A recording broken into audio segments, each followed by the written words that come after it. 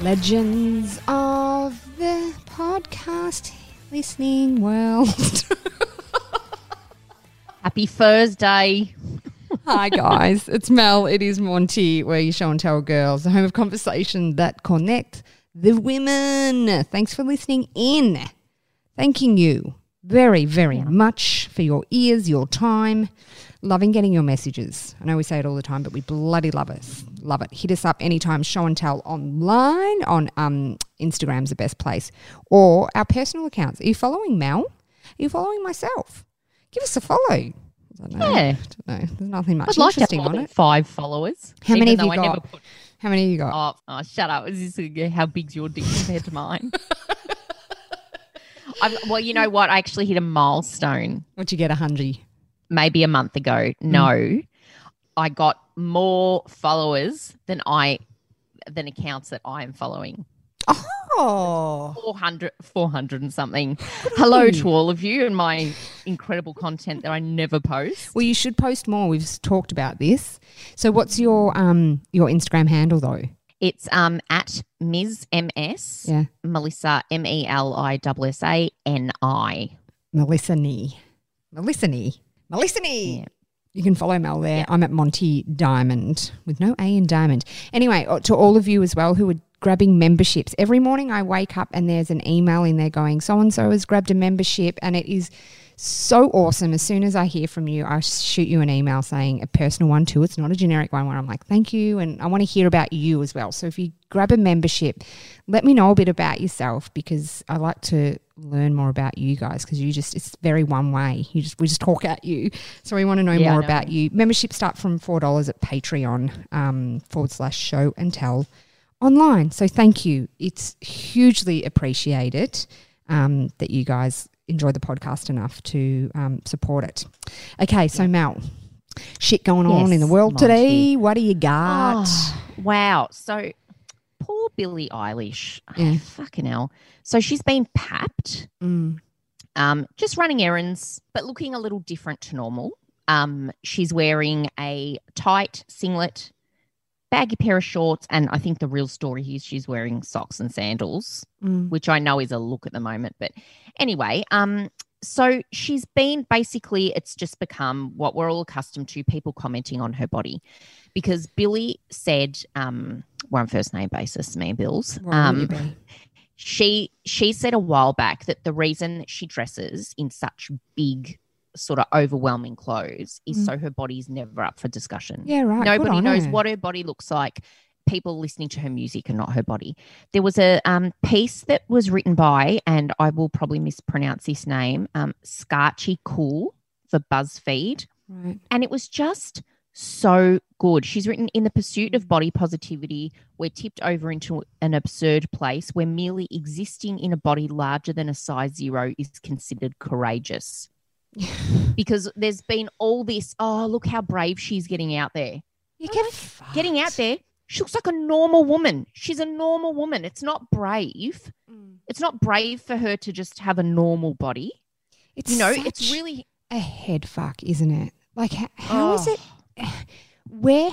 How have we got here? Do you know what I mean? Where it is ever okay to comment on somebody else's body? I think we've always been here. Women's bodies have always been up for discussion. You're either too skinny, too big, not curvaceous enough, boobs are too small, bum's flat, bum's too big. Always. And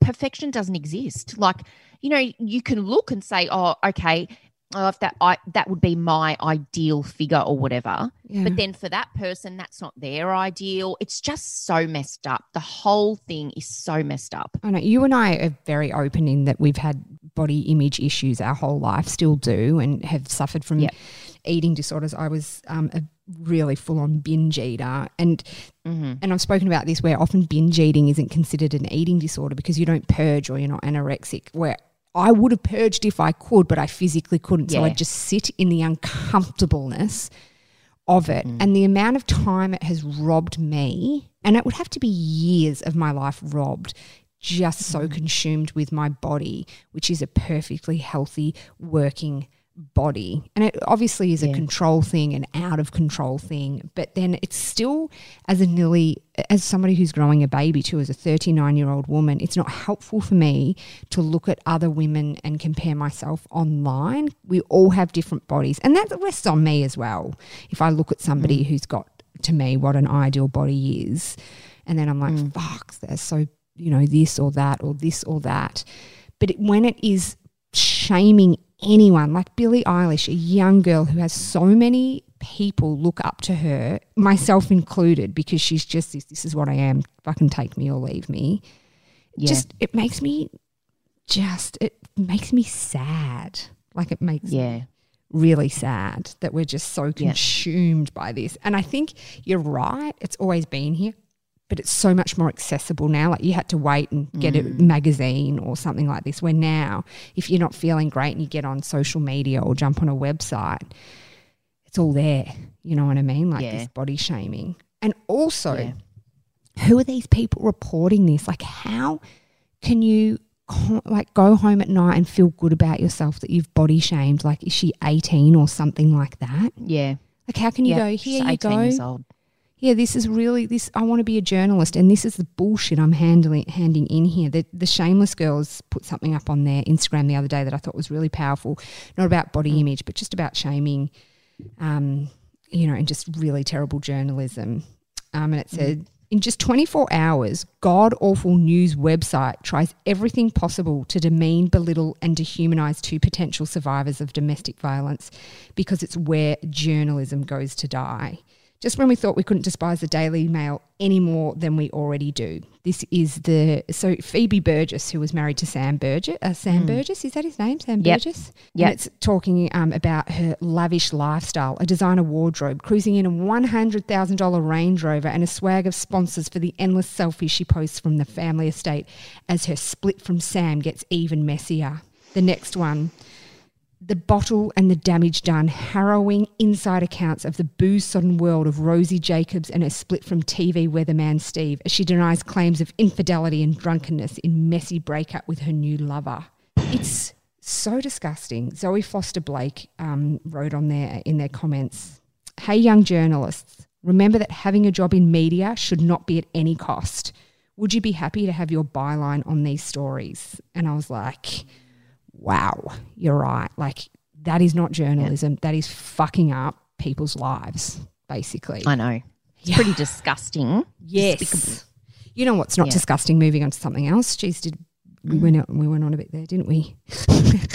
Oh, wow. Hey, you get that on the big jobs, don't you? All right, here's a good one. I love when you get a story from a country town. Wandering cow gets stuck on a trampoline in rural Victoria. How fantastic is this? Imagine waking up, looking out your window.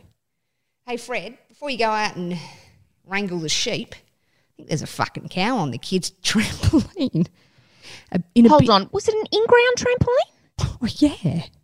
I don't think it's one of those spring-free ones. It is. It's an in-ground. I can see it. Okay. How to get up there is the question. Yes, imagine. Okay, one thing is seeing a cow stuck in an in-ground trampoline. Another one is it on your kid's spring-free trampoline. Like that would be wild. Here's what the story says. In a bid to follow the herd, it turned out badly for a lone cow who got stuck on a trampoline in rural Victoria overnight. The drama unfolded when a mob of about 40 cows went on a run in the dead of the night. Neighbours were woken to find cows scattered in their yard and the mob was guided home. But when the dairy farmer, Kay, did a second check of her yard to be sure they were all gone, she found one stuck in her in-ground trampoline. So she spoke on 3AW and she said, "There's a cow stuck on the trampoline. I'm not even kidding you. It's really on the tramp." I would have loved to have seen her get on. I'm sure she must have been thinking, what the hell? Oh, my God, I love Kay. You know what I love most about this story? That you turned into Russell Coight while you were reading it. It's my country accent. It's your country. Fuck, Bob. We're going to have to get the grandkids a new fucking indoor trampoline. How unsafe's an in-ground trampoline, by the way? Yeah, why is that unsafe? Well, what if you fall I'd off? love to have one of those. Nah, I reckon the ones with the nets are better than the ones in ground. You know what my dad did when we were younger? Like we were so desperate for an in-ground one, like one built in. And then when my brother and sister were younger, so this was before that you had the nets around the outside of them, he just took off the base of it. So it literally sat on the grass 30 centimetres high.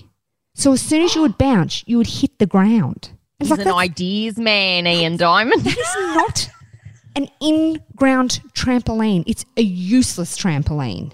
It was so useless. It used to drive me insane. He'd be like, the kid's too little. It'd be like, no, mate, you're going to break their knees.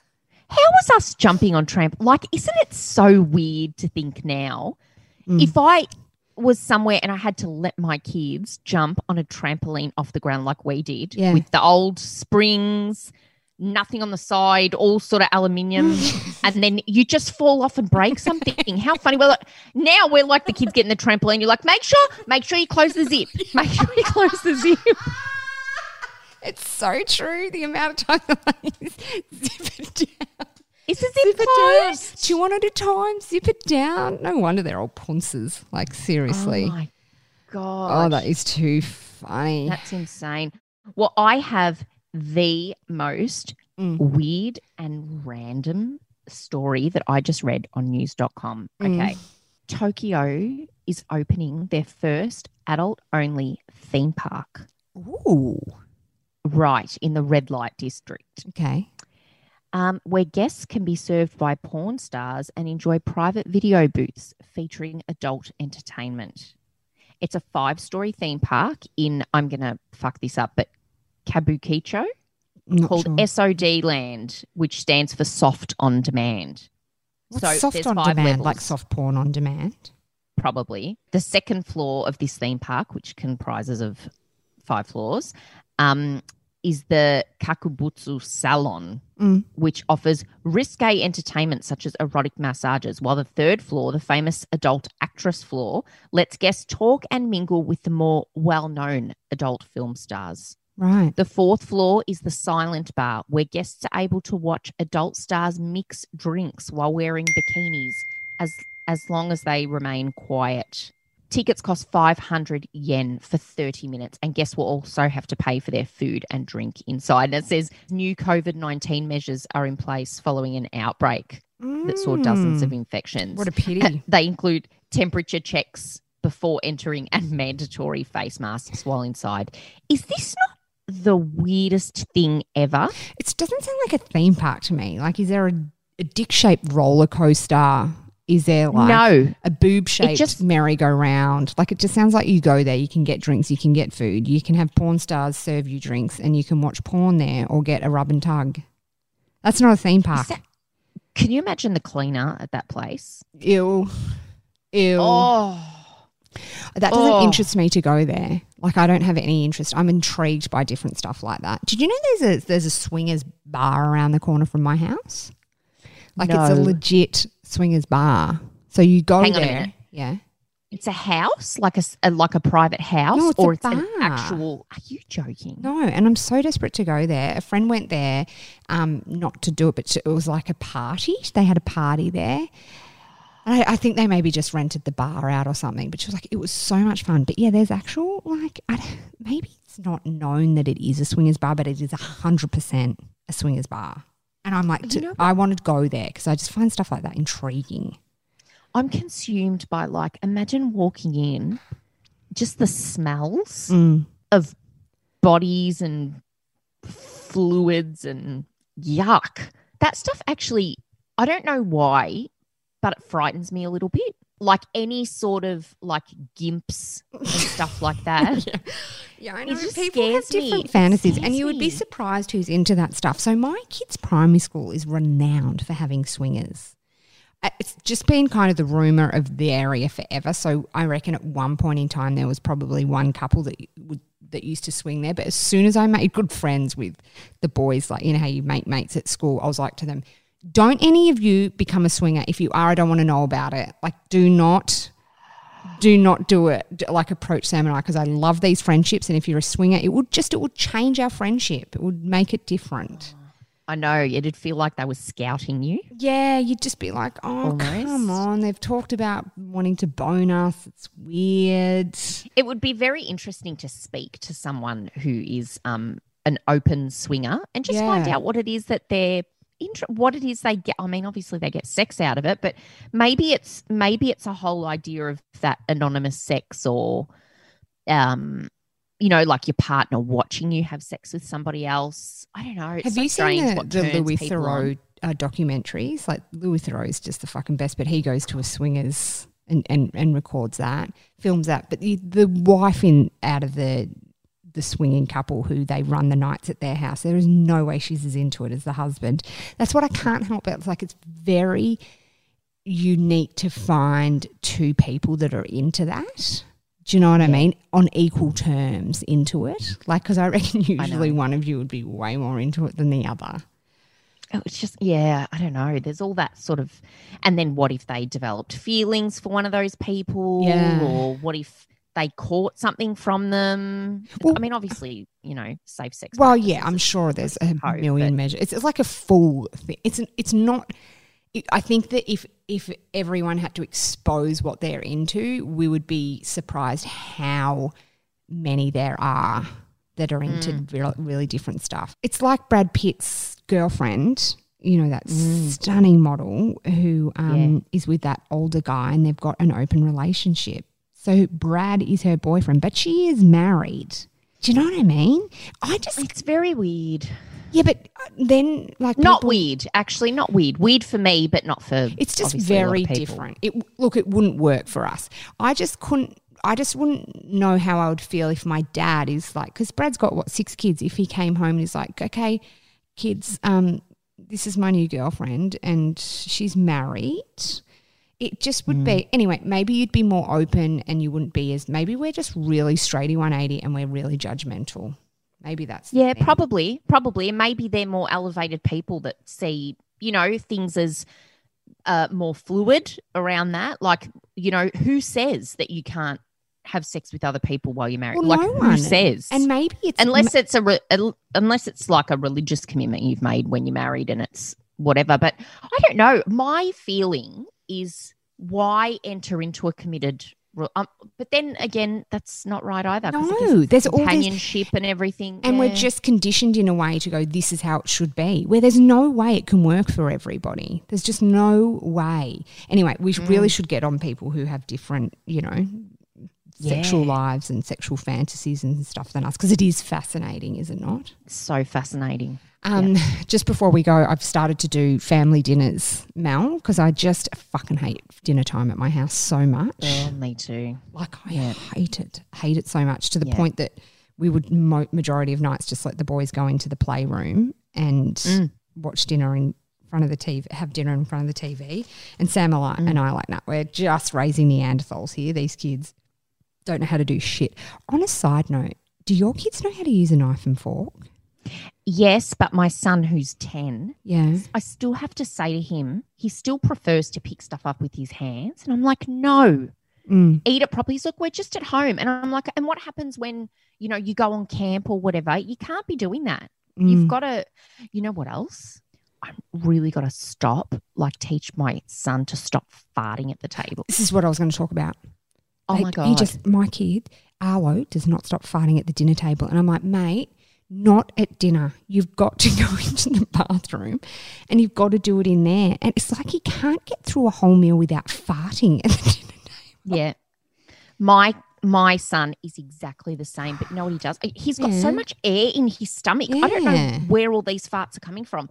But we're sitting there, he'll let one go, and I'm like, and I'm not even like a one for etiquette or anything, but I'm like, okay, that's fart at the table. Too far at the dinner don't, table. Right? Yep. People are eating, don't. So he'll fart, and I'm like, what did I say? Yeah. Oh, sorry, it just slipped out. And then he'll go to the other side of the kitchen, but he looks at you and goes, to push it out. Like tenses up and pushes it out, and then he'll do like 10 farts in a row, come back 2 seconds later, have to go back out. He's constantly up and down. I'm like, yeah, see, my boys are too. They're up and down. I hate dinner time because I don't know, should they be sitting still? Should they not? Should they be like they're farting? They don't know how to use a knife and fork properly. So we've started going, okay, knives and forks with their meals. But I give them really sharp knives. I reckon that's the, the serrated sharp knife, so then they can slice through their food. If they get a little cut, they'll learn quick enough. Yeah. But, yeah, it's the farting that drives me nuts and the burping. Arlo, after he does a fart, also says this, smell your death. Mum. Smell your death? Yeah, smell your death. That's the best. Oh, my God. I had to have a conversation with my son's grade 1 teacher when he was in grade 1 and just say, I'm so sorry. He farts a lot. And I've told him that in the classroom, because they usually would have the door open, and I'm like, I've told him to sort of step out of the classroom. And she's like, oh, she goes, I have noticed he's got a lot of air.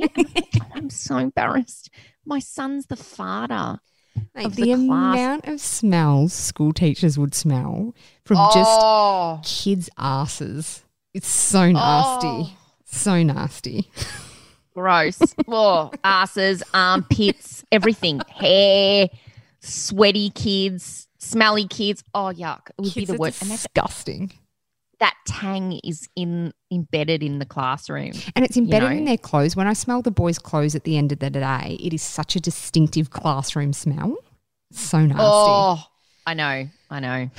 All right, legends, we are out of here. Have a great night. If you're in Melbourne and you are in a lockdown like us or in Victoria, it's fucking brutal. It's getting more and more brutal, but hopefully some changes will be coming soon. And anyway, hit us up, Show and Tell online, patreon.com/show and tell.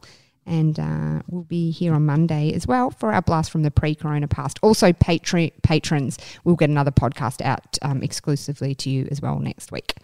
Bye for now. Bye.